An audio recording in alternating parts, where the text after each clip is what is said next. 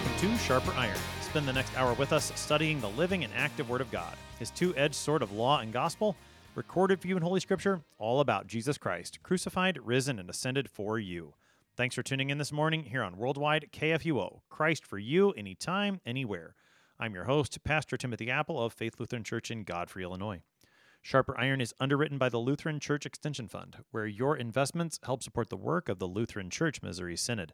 Visit lcef.org for more information. On this Tuesday, December 19th, we're studying 1 Corinthians chapter 15, verses 12 to 34. In today's text, St. Paul addresses the denial of the resurrection of the dead among the Corinthians, reminding them of the absolute centrality of Christ's resurrection from the dead.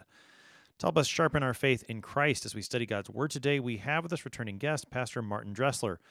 Pastor Dressler serves at Salem Lutheran Church in Blackjack, Missouri. Pastor Dressler, welcome back to Sharper Iron. Thank you very much. It's great to be back.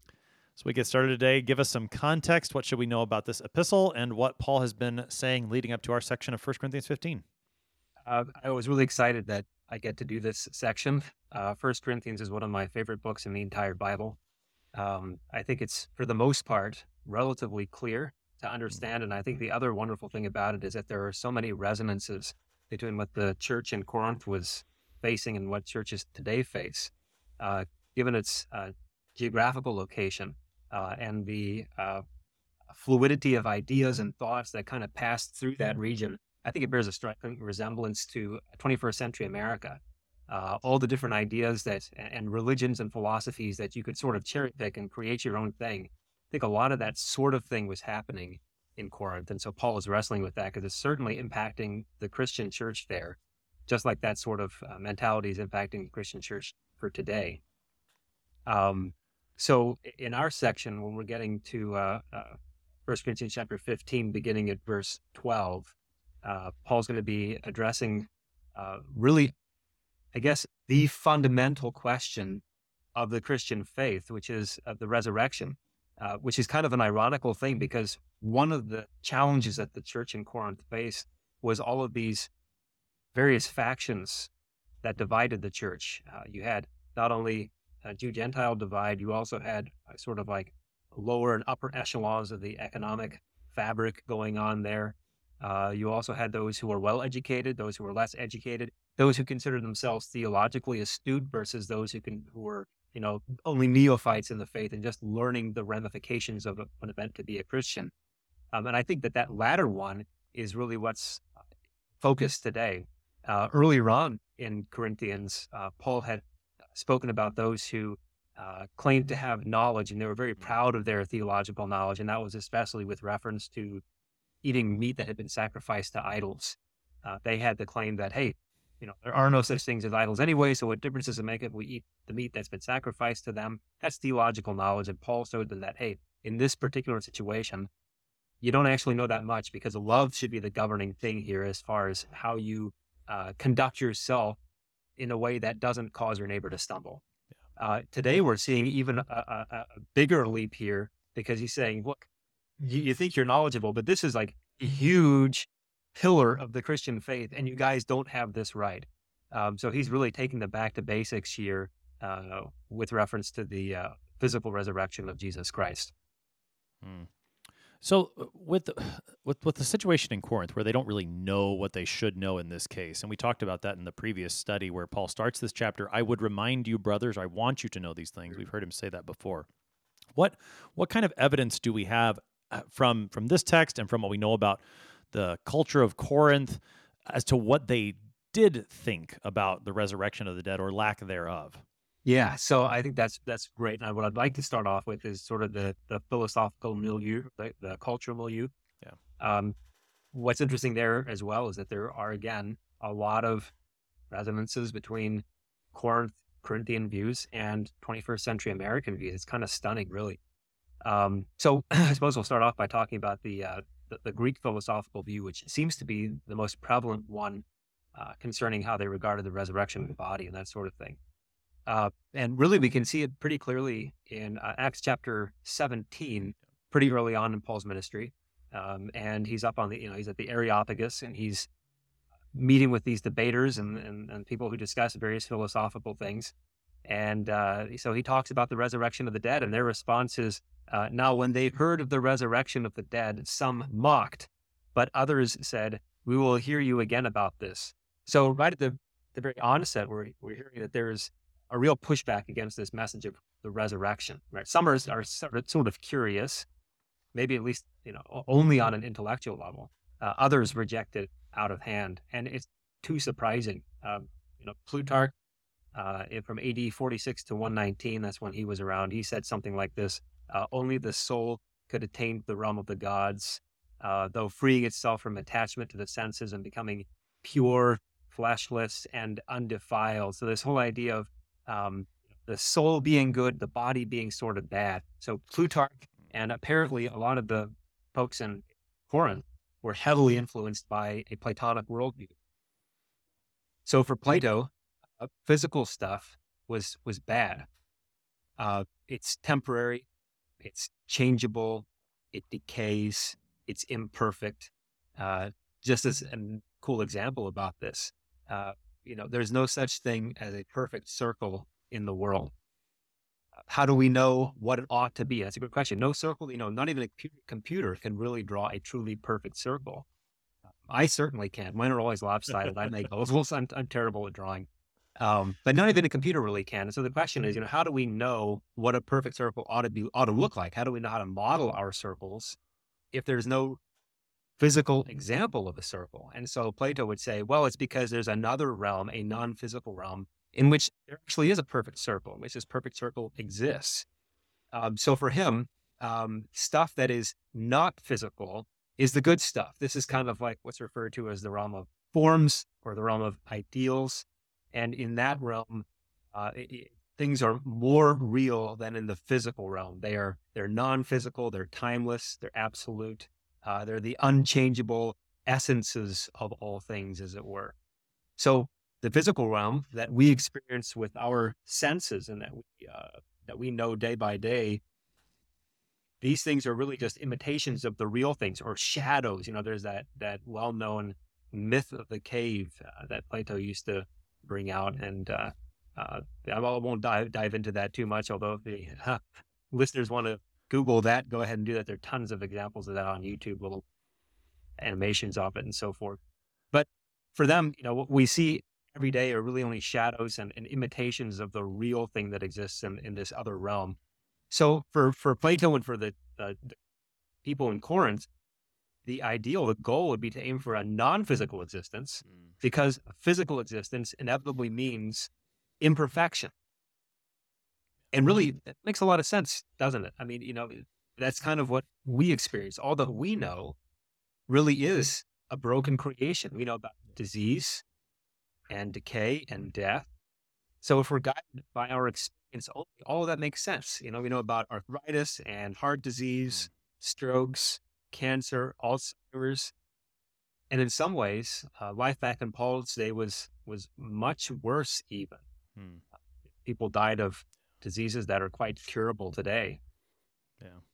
Reminds me of what Thomas Hobbes said, that life is often nasty, brutish, and short. So I think in with this context, the Greeks and many today not only would doubt the possibility of a resurrection, but for them it was not even immediately obvious that being back from the dead is a good thing at all, because be back in an imperfect, changeable body. Sure. Yeah. I mean, we live in a world that very much seems to emphasize those things that are non-physical as those things that are better, whereas the scriptures would give us a different view of this created world now and of what God will do in the new creation, which is what our text is going to get at. Now, for the Corinthians then, who are Christians, and Paul has been addressing them as Christians throughout this letter, what seems to be their confusion, their lack of knowledge when it comes to the resurrection? I mean, Paul's going to say in the first verse of our text, some of you are saying there's not a resurrection of the dead, which maybe to us as Christians, like, well, how could you possibly say that? What kind of view might they have had about the resurrection that's leading to this section in chapter 15? Yeah, it's fascinating, because the view, I think that the view they espoused is one that you will see very commonly throughout the 20th century. As well, and even back further than that. You can see that in the 19th century too. So their interpretation of the resurrection would have been the result of blending the philosophies they had inherited from Plato and, guys like Plutarch and such, and combining it in some way with the Christian story, the Christian truth, and coming up with some kind of amalgamation, which essentially eviscerated the Christian story because it denied the physical resurrection of Jesus Christ. So they would have said something like this, that Jesus' resurrection could not have been physical resurrection. It would have been something like a spiritual resurrection only. You can really see resonances of this, I think, also with some of America's founding fathers. There's the infamous Thomas Jefferson Bible, where he eliminated everything that smacked of the supernatural, of miracles, especially the resurrection of the dead. Some very famous, and I'll put in quotation marks, theologians do the same thing in the 20th century as well. Yeah. What they believed in more of this, and more of a spiritual resurrection. So for them, I think a lot of them were under the assumption that the only resurrection that they could expect was a spiritual resurrection, which was the granting of the Holy Spirit given to them in baptism. So for many of them, they had already kind of reached the goal. And I think that this especially sort of informs passage earlier on in this epistle, 1 Corinthians chapter 4, verse 8, where Paul said, already you have all you want. Already you have become rich. Without us, you become as kings. And would that you did reign, so that we might share the rule with you. Right? So there's sort of this assumption, hey, if there's a goal out there, if the Christian life has a goal, apparently we've already reached it because we've got the Holy Spirit, and really there cannot be a physical resurrection because who wants that? We want a spiritual resurrection. We've already got it. We're set. We're good to go. Yeah. And so Paul has laid the foundation to teach the Corinthians the truth, to give them the right knowledge. In the first 11 verses, he reminded them of the gospel that he has preached, the only gospel that there is, founded in those very real, concrete facts of what Jesus has done. And there were 4 things he mentioned especially: that he died, that he was buried, that he was raised, and that he appeared to many witnesses. And that's the ministry that Paul has had among them. That's going to set the stage for what he's going to give them in our section for today. Yeah, exactly. All right, let's take a look then at the text. This is 1 Corinthians 15, beginning at verse 12. Now, if Christ is proclaimed as raised from the dead, how can some of you say that there is no resurrection of the dead? But if there is no resurrection of the dead, then not even Christ has been raised. And if Christ has not been raised, then our preaching is in vain, and your faith is in vain. We are even found to be misrepresenting God, because we testified about God that he raised Christ, whom he did not raise, if it is true that the dead are not raised. For if the dead are not raised, not even Christ has been raised. And if Christ has not been raised, your faith is futile, and you are still in your sins. Then those also who have fallen asleep in Christ have perished. If in Christ we have hope in this life only, we are of all people most to be pitied. But, in fact, Christ has been raised from the dead, the firstfruits of those who have fallen asleep. For as by a man came death, by a man has come also the resurrection of the dead. For as in Adam all die, so also in Christ shall all be made alive, but each in his own order. Christ the firstfruits, then it is coming those who belong to Christ. Then comes the end, when he delivers the kingdom to God the Father, after destroying every rule and every authority and power. For he must reign until he has put all his enemies under his feet. The last enemy to be destroyed is death. For God has put all things in subjection under his feet. But when it says all things are put in subjection, it is plain that he is accepted who put all things in subjection under him. When all things are subjected to him, then the Son himself will also be subjected to him who put all things in subjection under him, that God may be all in all. Otherwise, what do people mean by being baptized on behalf of the dead? If the dead are not raised at all, why are people baptized on their behalf? Why are we in danger every hour? I protest, brothers, by my pride in you, which I have in Christ Jesus our Lord, I die every day. What do I gain if, humanly speaking, I fought with beasts at Ephesus? If the dead are not raised, let us eat and drink, for tomorrow we die. Do not be deceived. Bad company ruins good morals. Wake up from your drunken stupor, as is right, and do not go on sinning, for some have no knowledge of God. I say this to your shame. That's our text for today, 1 Corinthians 15, verses 12 to 34. Pastor Dressler, we were talking about verse 12 earlier. If Christ is proclaimed as raised from the dead, how can you say there is no resurrection of the dead? Talked a little bit about what that means. And then as Paul continues, then he imagines for a few verses what it would actually mean for us, what it would look like if Christ hadn't been raised from the dead. So talk to us about this, what a contrary to fact sort of if-then statements that he sets up in this first section. Yeah, I think Paul can be very tricky to read. And I think this is one of those examples where Paul is at his most Paulish, right? Sometimes I feel like he's the Energizer Bunny, just keeps on going. It's like, put a period somewhere. But anyway, so yeah, I think it is really interesting because, other cultures oftentimes would attempt to persuade by means of narrative or myth or legend. And in this particular case, Paul doesn't do that. He uses reason. He's using kind of a logical argument. As I was reflecting on this, it struck me that you don't often see this kind of argument, I don't think, if at all, laid out in the Old Testament. I can't think of an example that's this clearly, sort of like a modus ponens type of thing. If A, then B, A, therefore B. It really seems to be drawing on the Greek culture and Greek rhetoric here.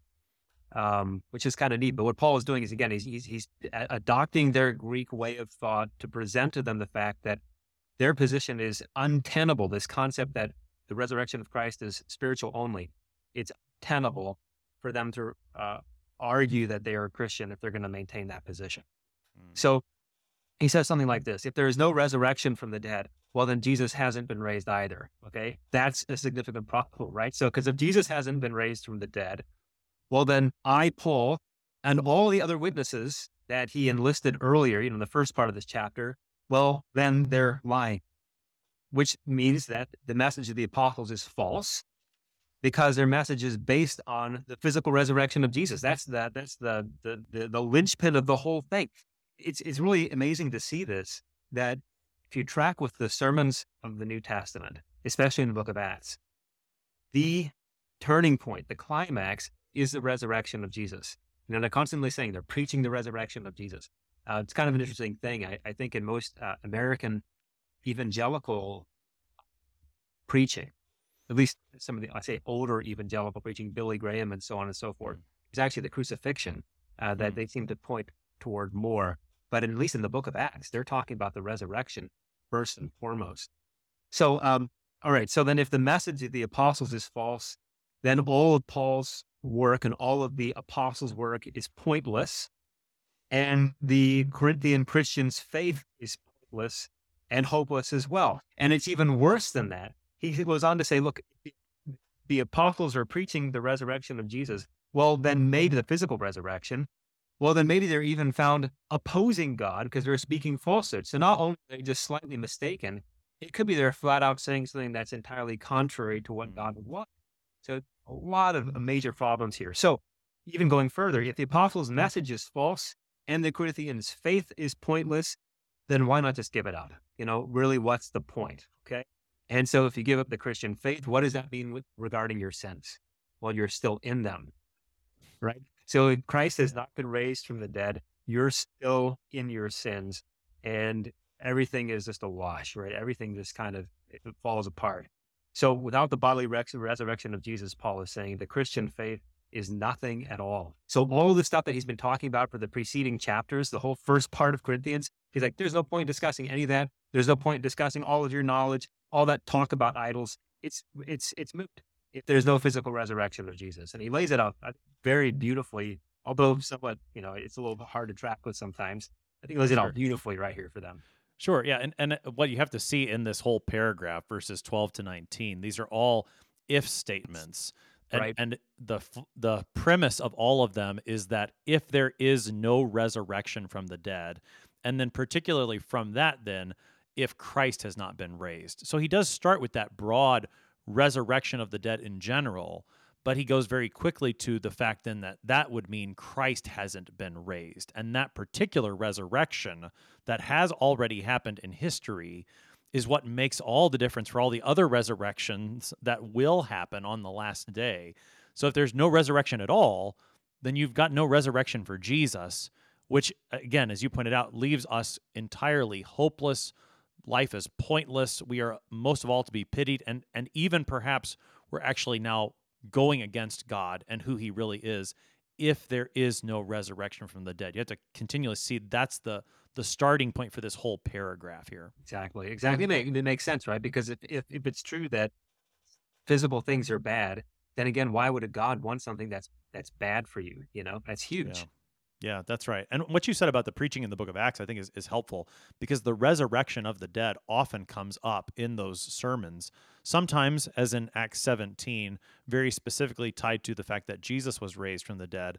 And other times, a little more, it seems generally preached that the resurrection has come or is coming. But we got to keep those two things together so that Yeah, when the absolutely. apostles are preaching the resurrection of the dead, there is certainly that general resurrection in mind, but it's always tied, just like Paul does here, to the resurrection of Christ already accomplished. Yeah, I think that's huge. What that brings out for me is always the question of what's the point of the resurrection? Yeah. So what is the point of the resurrection? Yeah, thank you for asking. Uh, so I think that is so important. The question that stands back of that one, of course, is the question that they're asking: what kind of resurrection did Jesus have? And it's clearly not just a spiritual resurrection, because Jesus did stuff that bodies do, like he ate stuff, and spirits don't usually do that. At least not any spirits I've encountered. That's right.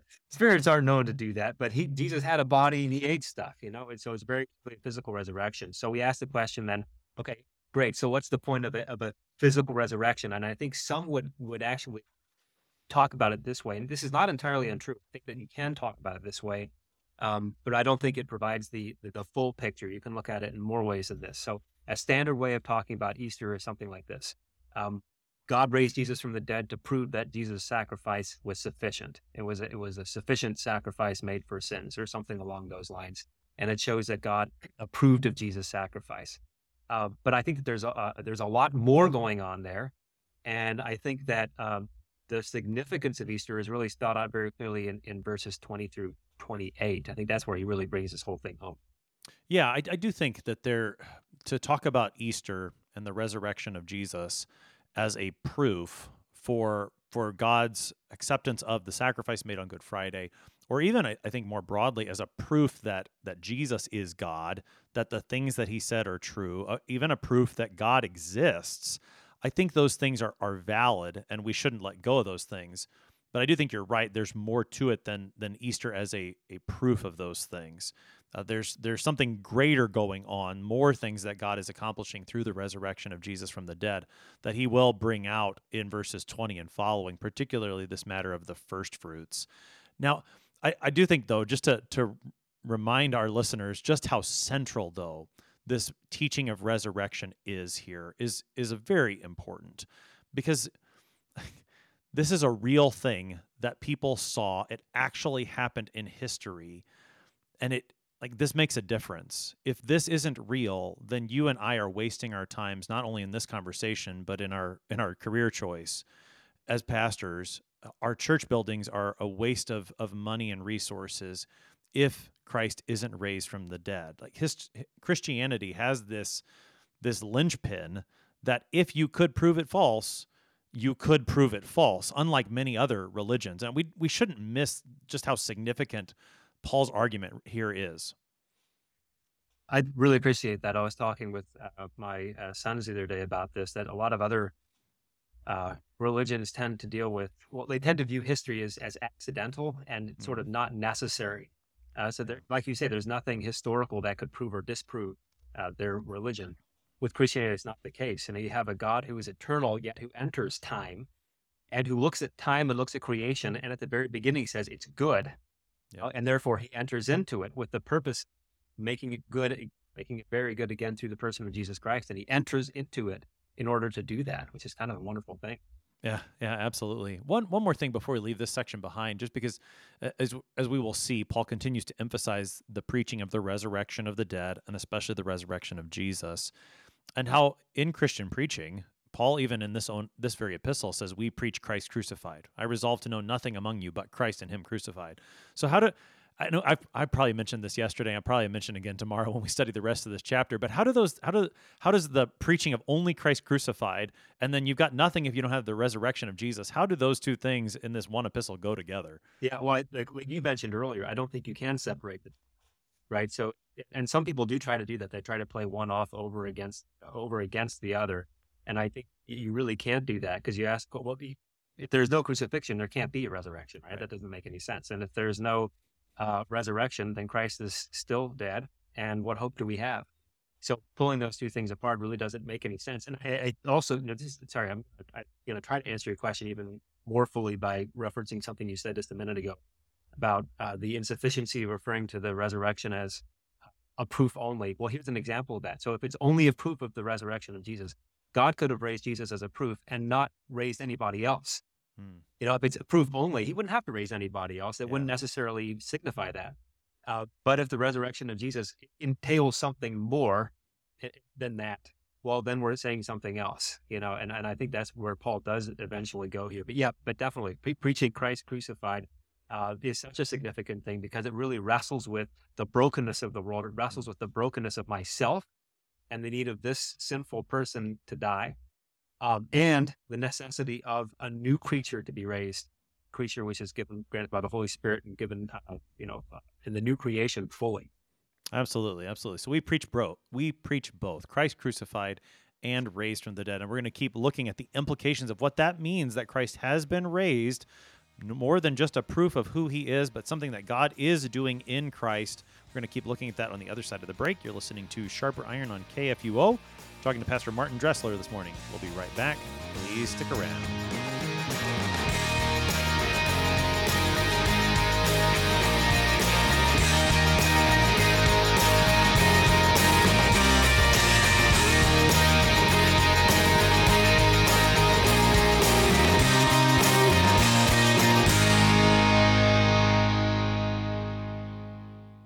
Did you know that an investment with Lutheran Church Extension Fund exclusively supports LCMS ministries and church workers? That's right. LCEF ensures LCMS churches, schools, and organizations have access to the financial resources they need to sustain, strengthen, and start ministry work. In other words, you can feel good investing with LCEF because we share your Lutheran values and love for the church. Learn more at lcef.org. LCF is a nonprofit religious organization. Therefore, LCF investments are not FDIC-insured bank deposit accounts. This is not an offer to sell investments or solicitation to buy. LCF will offer and sell its securities only in states where authorized. The offer is made solely by LCF's offering circular. Investors should carefully read the offering circular, which more fully describes associated risks.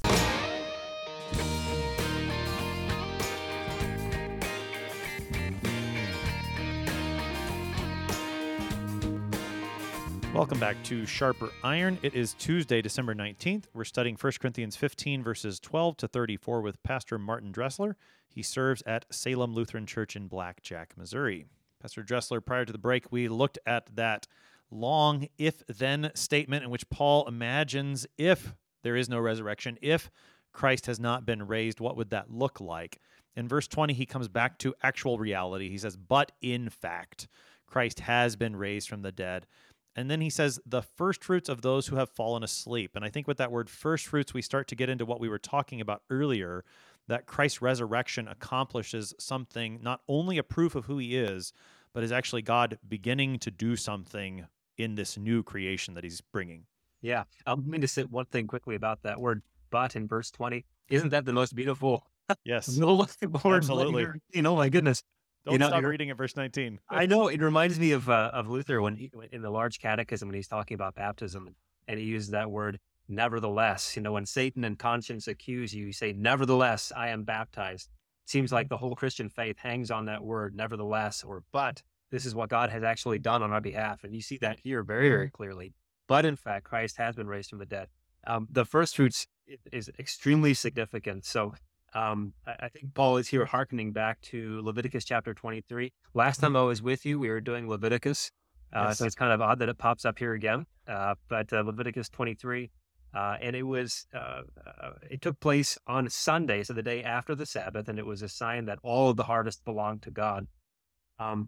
here I think also it's really cool because if it signifies that it's the first fruits, you're anticipating what?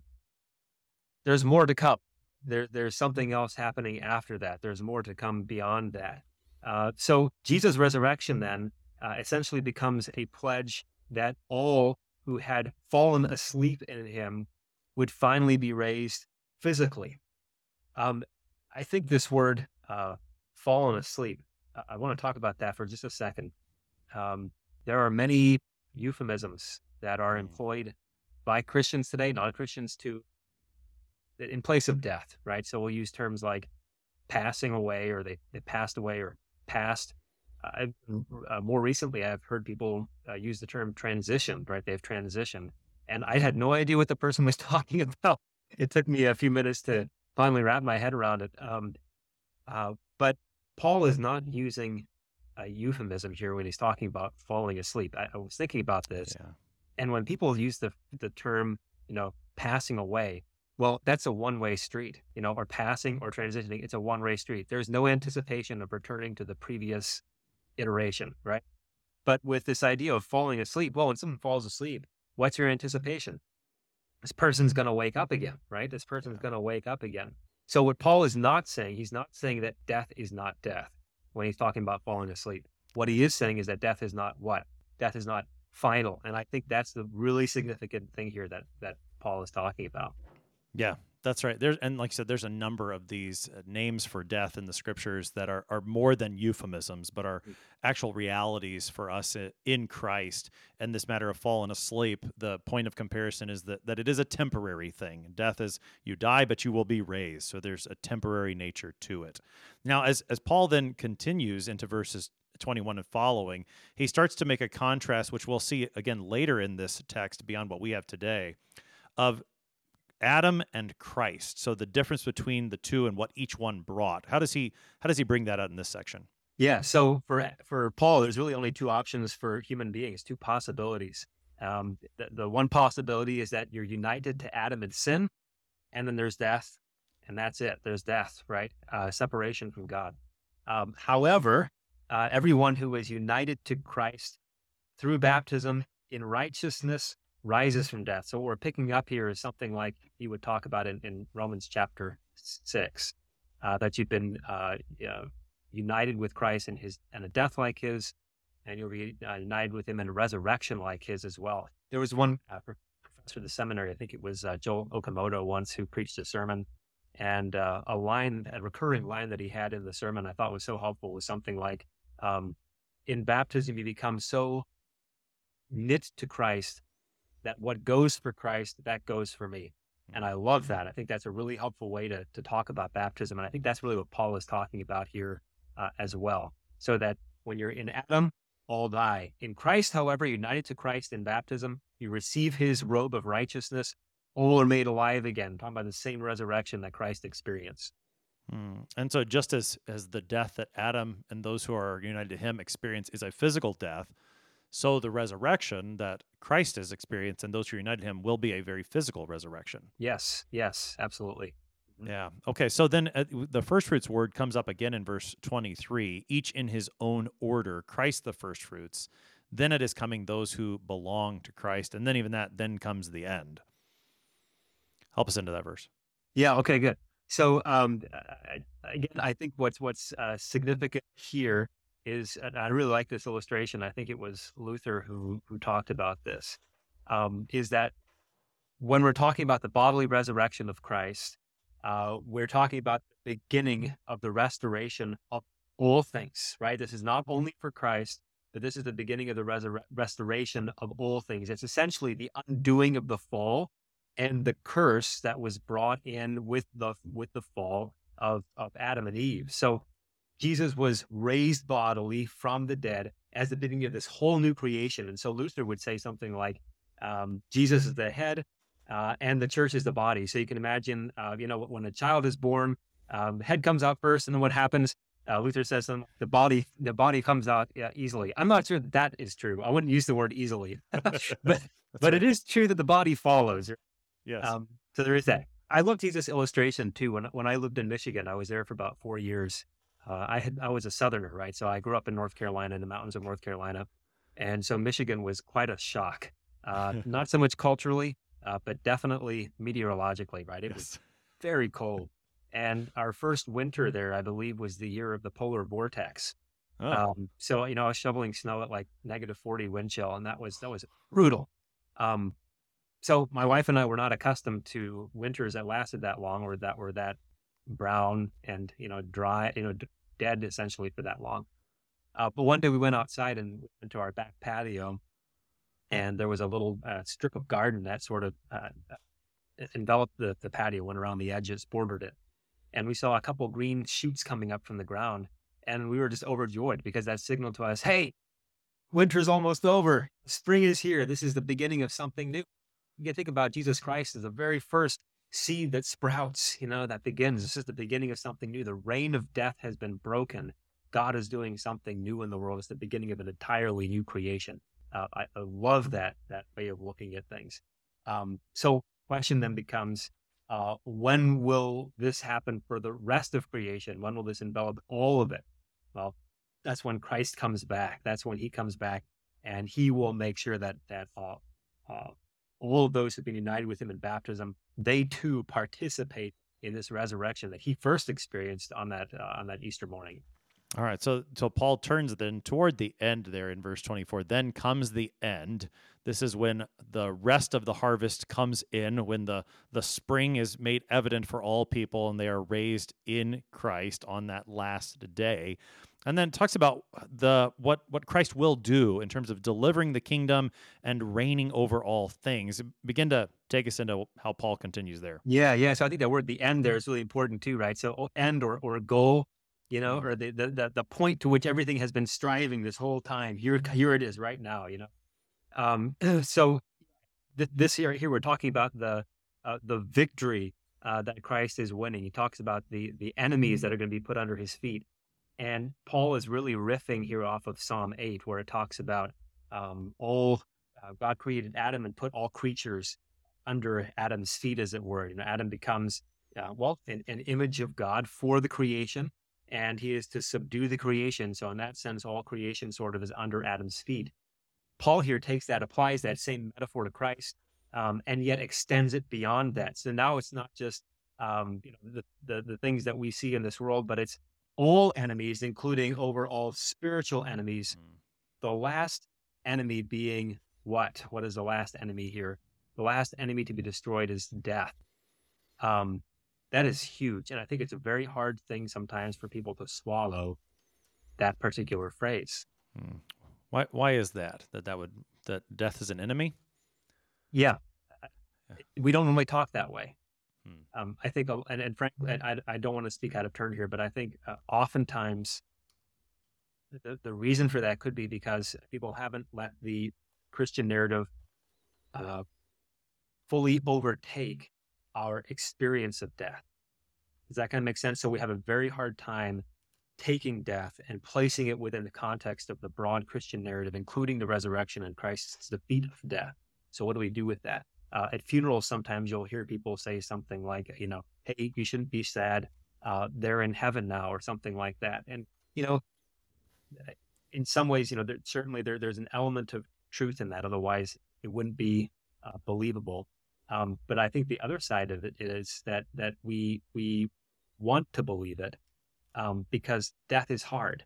We don't really want to have to reckon with the terrible thing that death is. And so a lot of times people, rather than confronting it head on, they'll sort of try to psychologically sidle up to death and cozy up to it and make a friend out of it, rather than recognizing it as an enemy. But as Christians, we can definitely recognize death as an enemy. We can allow ourselves to be sad about it, because if you think about it, when Christ was outside of the tomb of Lazarus, before he called Lazarus come out, he wept, he cried, because of Lazarus. So Christ cries at death. Certainly Christians should feel at liberty to cry at death as well. Yeah. I think, even within this one passage, you see some of that ambiguity in the way that Christians think about and talk about death. Because on the one hand, as you pointed out, right, Paul has just talked about those who have fallen asleep, and he's used that very sweet name of death, that as Christians we can face death as no more dangerous. Well, I fear the grave as little as my bed, as the hymn goes, right? I mean, so we go to sleep in death in the same confidence that we go to sleep at night, knowing we'll wake up in the morning. And so there's no fear.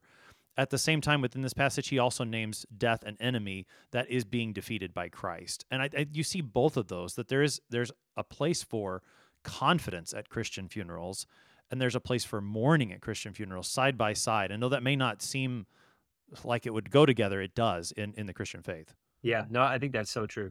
We recognize that death is this unnatural thing for human beings. He didn't intend that for his creation. It's this tearing apart of the body and soul. You can imagine it that way. There is a place for sadness because we're certainly going to miss the person who's died. That's a very hard part of this. Obviously, it's that there's this hole that's left, and sometimes those things don't really ever go away. Time may dull it to a certain extent, but never fully erases it. Right. We're also sad, and here's what I think is really significant as well. 2 points here. One is because it's a reminder still of the brokenness of the world. When someone dies, we recognize things are still not the way they ought to be, and we know it. We know it. And I think that even non-Christians know it, which is why, we don't often have hospitals that are open, or we don't really like to deal with relatives that are nearing death. We're very uncomfortable with that. Non-Christians too are very, very uncomfortable with facing the reality of their own mortality. So here's another one too, and I think this is, in my mind, the most significant, is that we're sad too because even when that person has died, here's the clincher, they're still not what God intended them to be. That's really important. So we can be sad, yes, that the suffering has ended for them. Especially if it was a long, drawn out illness, we can be thankful about that they're that they're no longer suffering in that way. We can be thankful that as Paul said as well, they're away from the body and with the Lord. That's wonderful. They're in heaven. The Bible doesn't say that much about what heaven looks like. It's hard for us to imagine that because everything that we can conceptualize always involves our senses to one degree or another. So what does it look like to be a soul without any senses? I don't know what that looks like. And Scripture is rather quiet on that front. What it does talk about is the resurrection. And I think one of my favorite hymns, For All the Saints, we had a funeral 2 weeks ago, and this was one of the first members that picked For All the Saints, and I was so thankful for it. There's that wonderful line where it talks about that one stanza about the golden evening brightens in the west, soon to faithful warriors cometh rest. But then the verse right after that, stanza right after that, begins, but lo, hold on though, there's a yet more glorious day, the saints triumphant rise in bright array. Yeah. I think that's really the hope that we're ultimately driving for, right? So we should mourn at funerals, but the key is, and as you were mentioning this, it's not as those who have no hope, as Paul would say, right? Right. Yeah, I mean, when it comes to the things, and I don't want to spend the rest of our time talking about this because we probably could, but when it comes to the things that we say to a Christian who is mourning the death of another Christian who has died in the faith, I think sometimes we just stop too soon, and we'll say, this person is with Christ right now, and this person will be raised by Christ on the last day. And I think if we just say both of those things, then we have given the full biblical hope. And as you said, we really then end with the emphasis on the place where the Scriptures place the emphasis. So yes, your loved one who has died in Christ is alive with Christ right now, and Jesus will raise him or her on the last day. If we just end there, because that's where the end of the story actually is, and that's where the Scriptures emphasize for us, then I think we end up giving each other the real hope that is ours, that allows us to mourn with hope. Yeah, this is where, the liturgy that we tend to lock up in the church needs to break out of the church. Christ is risen. Hallelujah. That's something that we can say to one another in the face of death. And not just in the face of death, like at the loss of a job that was unexpected, and facing disease, facing personal collapse of certain relationships. The fact that Christ has been raised and these things that are broken will be undone in the end. Boy, what great hope is that? Let's throw that out there. So just one more thing on this one before I know we don't. I know I'm sorry, I don't want to take up too much. It's okay. There's so much here. So my wife's uncle has a really beautiful devotion on this. He's a pastor as well, and in this devotion, what he talked about was the two shortest verses in the Bible. And most people, when you ask them what's the shortest verse, they go automatically to John 11, Jesus wept, the one we just referenced. But he mentions, well, there's a second shortest verse, another one that's equally short, which is 1 Thessalonians chapter 5, verse 16, rejoice always. I don't know if you just say, well, hey, that's just happenstance, whatever, but hey, it's really cool to think that the two shortest verses deal with what in worldly concept are two completely different ideas, these two polar opposites. And yet in Christ, they find union. Together in Christ, weeping and rejoicing come together. So yes, we mourn the brokenness, and yet we rejoice also because of the hope that we have in Easter. I think that's a profoundly beautiful thought there. In verses 27 and 28, Paul speaks a lot at length about what is in subjection to Christ and things in subjection to God. Help us with this subjection language he uses in those two verses. All right, good. So I think the Athanasian Creed helps a lot here.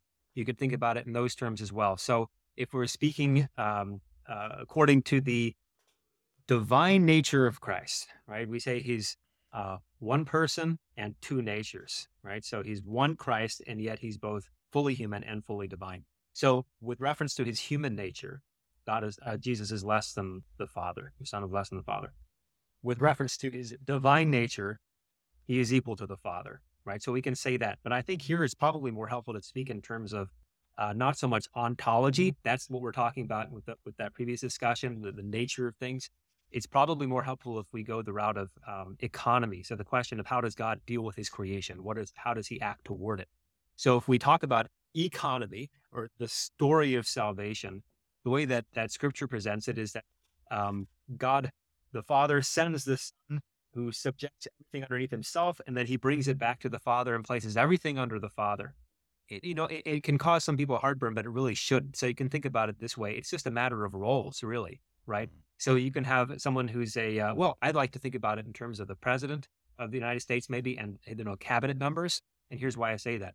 Some people would say, well, who's the smartest guy in the room? Is it the president, or is it he's some of his cabinet members?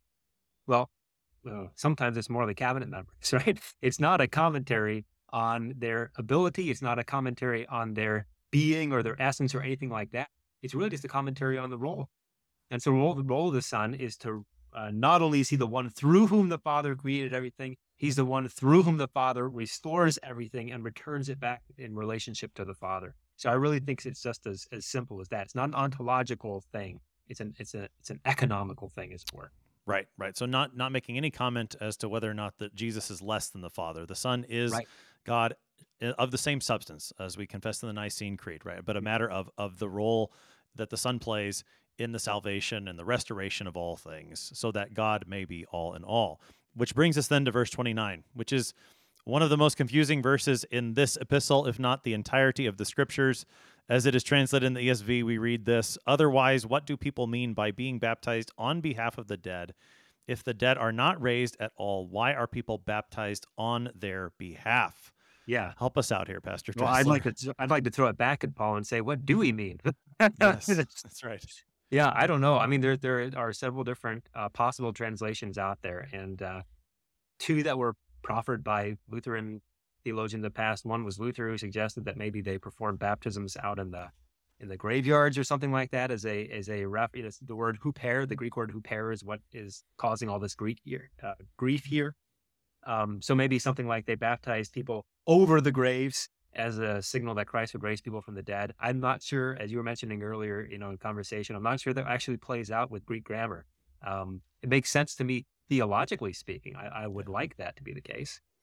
And there's another one, Wensky as well, who has something like with a view to the dead. So in other words, something like, well, Christians in the past who have died were baptized, and therefore we're also baptized sort of with reference to them or something like that.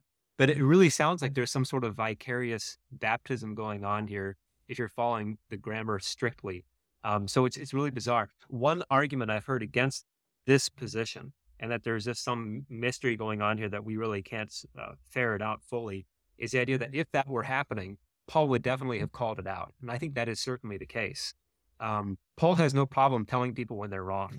That's right. He doesn't seem to, he's not bashful, right? So this kind of practice were going on, I think he would have very quickly called it out, because there's no other precedent for it in the New Right. Testament. We don't see that. And especially if you think about it in terms of a New Testament iteration of Old Testament circumcision, it really doesn't make any sense. So yeah, I wish I could help you more. I don't know what to do with that either. Yeah, it's a strange verse, and I too I would like it to mean something like over the dead, in the sense that people were literally baptized in cemeteries, which I think, it adds some nice, when you think about many of our churches today, maybe having a cemetery out the back window, you could look out from where the baptism's happening and see those who have died in the faith previously. I like that thought. I'm just, as you said, I'm not sure that the Greek grammar really points in that direction. If there is some kind of vicarious baptism happening, it certainly is an aberration, given the Yes. very clear passages as to what baptism is. And if Paul, and so there is that thought that maybe Paul, he would have blasted it had he had something more concrete in mind, or maybe he knows of this small aberrant practice that's happening and says, hey, like, you're doing this thing, or some people are doing this thing that doesn't make any sense unless people are actually raised from the dead. But by the way, don't do that thing. Yeah. He doesn't add that, but it's kind of there in the background, it seems, maybe even by the fact that he just gives it such short shrift Yeah. and just mentions whatever it is in passing. Only and again, the reason that he mentions it, I think, is the most important point. He's mentioning this practice, whatever it was, to say this practice, and good or bad, it doesn't make any sense unless the dead are actually raised. And that's Right. ultimately his final point here, whatever the practice is. Yeah. Maybe it's mentioned in the missing epistle, because That's there's right. one Yeah, that's maybe missing. it's in the first letter that he wrote that we don't have. I've been asking guests if they have a copy of it. No one has yet, so I don't know. Yeah, perhaps. But again, it's an odd verse. When it comes to what we believe and teach about baptism, we go to those very clear passages of Scripture: Matthew 28, where the Lord institutes it; Romans 6, where Paul really explicates it and what it does.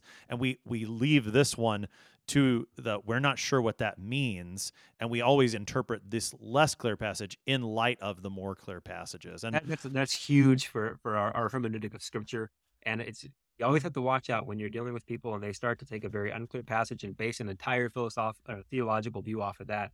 They're doing that because there's an iffy passage that's a bit muddy, and you can make a lot of hay out of that. You can make it say what you want to say, That's right. That's right. And for this particular passage, the Mormonism makes a lot of hay out of a verse like this when it comes to baptisms for the dead, which again, that's not a Trinitarian religion. It's not a Christian religion. And so, but you do see an example of how a verse taken out of context can be used to work all kinds of bad things. So we want to understand it correctly, and at the same time recognize we're not entirely sure exactly what's going on here. Right. So verses 30 to 34, Paul wraps up and starts to make this transition into what we'll see in tomorrow's text as to the great importance of the resurrection, and if the dead aren't raised, then why all of these things?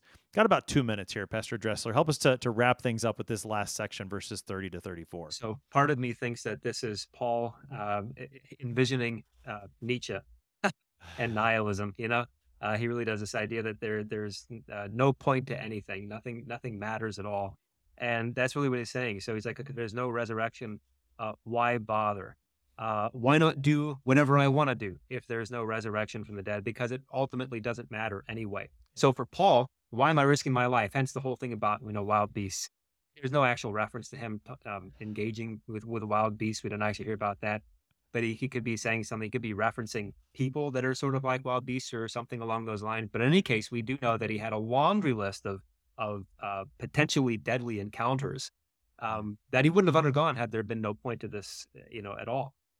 So he quotes that really excellent phrase there. I think it's Isaiah 22. Let us eat and drink, for tomorrow we die. So you got the enemies outside the gates, and all the people are saying, well, hey, we're done for anyway. Let's just go ahead and make the most of it. This is a YOLO, you only live once mentality. I haven't seen many of those bumper stickers recently. I don't know. I'm not going to make too much commentary on why that might be the case, but they might not be with us anymore. Anyway, but what I think is so great is this next line too. bad company corrupts good morals. He's quoting a pagan philosopher here. He's like, look, even the pagan philosophers know better than you guys do, right? Yeah. So apparently they were doing things like that. Back in 1 Corinthians chapter 5, we saw that there was a man who was having a relationship with his stepmother. And so apparently this whole idea of there not being a physical resurrection had an impact on their morals, as it would. And so Paul's saying, look, that's the reason I was saying you can't do this kind of stuff, because it matters, because your body matters, because the restoration of your body is the ultimate telos, the ultimate goal of what Christ is doing in the world. Yeah. So, I mean, isn't it remarkable how in this epistle, which is there's a lot of sections to this epistle, Paul kind of picks up one topic after another. And yet, as you were just pointing out, that's a connection I hadn't made yet. But you see how throughout he is weaving the same themes together, and they do all go together. And I think in such a way that chapter 15 serves as a bit of a capstone with the resurrection of the dead, that this is what Paul's been driving at all along in this epistle, even as he's been dealing with a variety of issues that are happening in this church in Corinth. He wants them to know that there is a resurrection of the dead. Christ has been raised. That means they will be raised as well. And as we'll hear at the end of this chapter, that means their work is not in vain. And so the resurrection of the dead gives us hope for the life of the world to come, gives us reason and purpose right now for the things that God gives us to suffer and to do as we await for that day when Christ comes again in glory. Pastor Martin Dressler is pastor at Salem Lutheran Church in Black Jack, Missouri. He's been helping us today to study 1 Corinthians 15, verses 12 to 34. Pastor Dressler, thanks for being our guest today. Thank you so much. I'm your host here on Sharper Iron, Pastor Timothy Appel of Faith Lutheran Church in Godfrey, Illinois. If you have any questions about 1 Corinthians 15, send an email to kfuo@kfuo.org. It is always a pleasure to hear from you. Thanks for spending the morning with us. Talk to you again tomorrow.